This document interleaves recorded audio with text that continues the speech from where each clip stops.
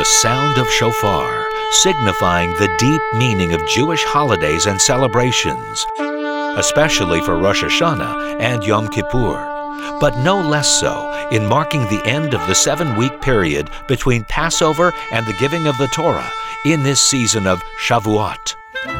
Did you know the first sentence many Jewish children are encouraged to learn is, "Torah was commanded to us through Moses, and it is the inheritance of every Jew."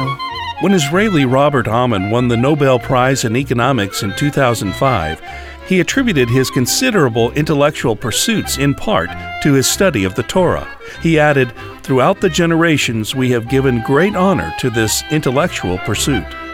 Engage with the Bible in the spirit of this commemoration of Shavuot. Make it your commitment to read and study it. Brought to you by Museum of the Bible.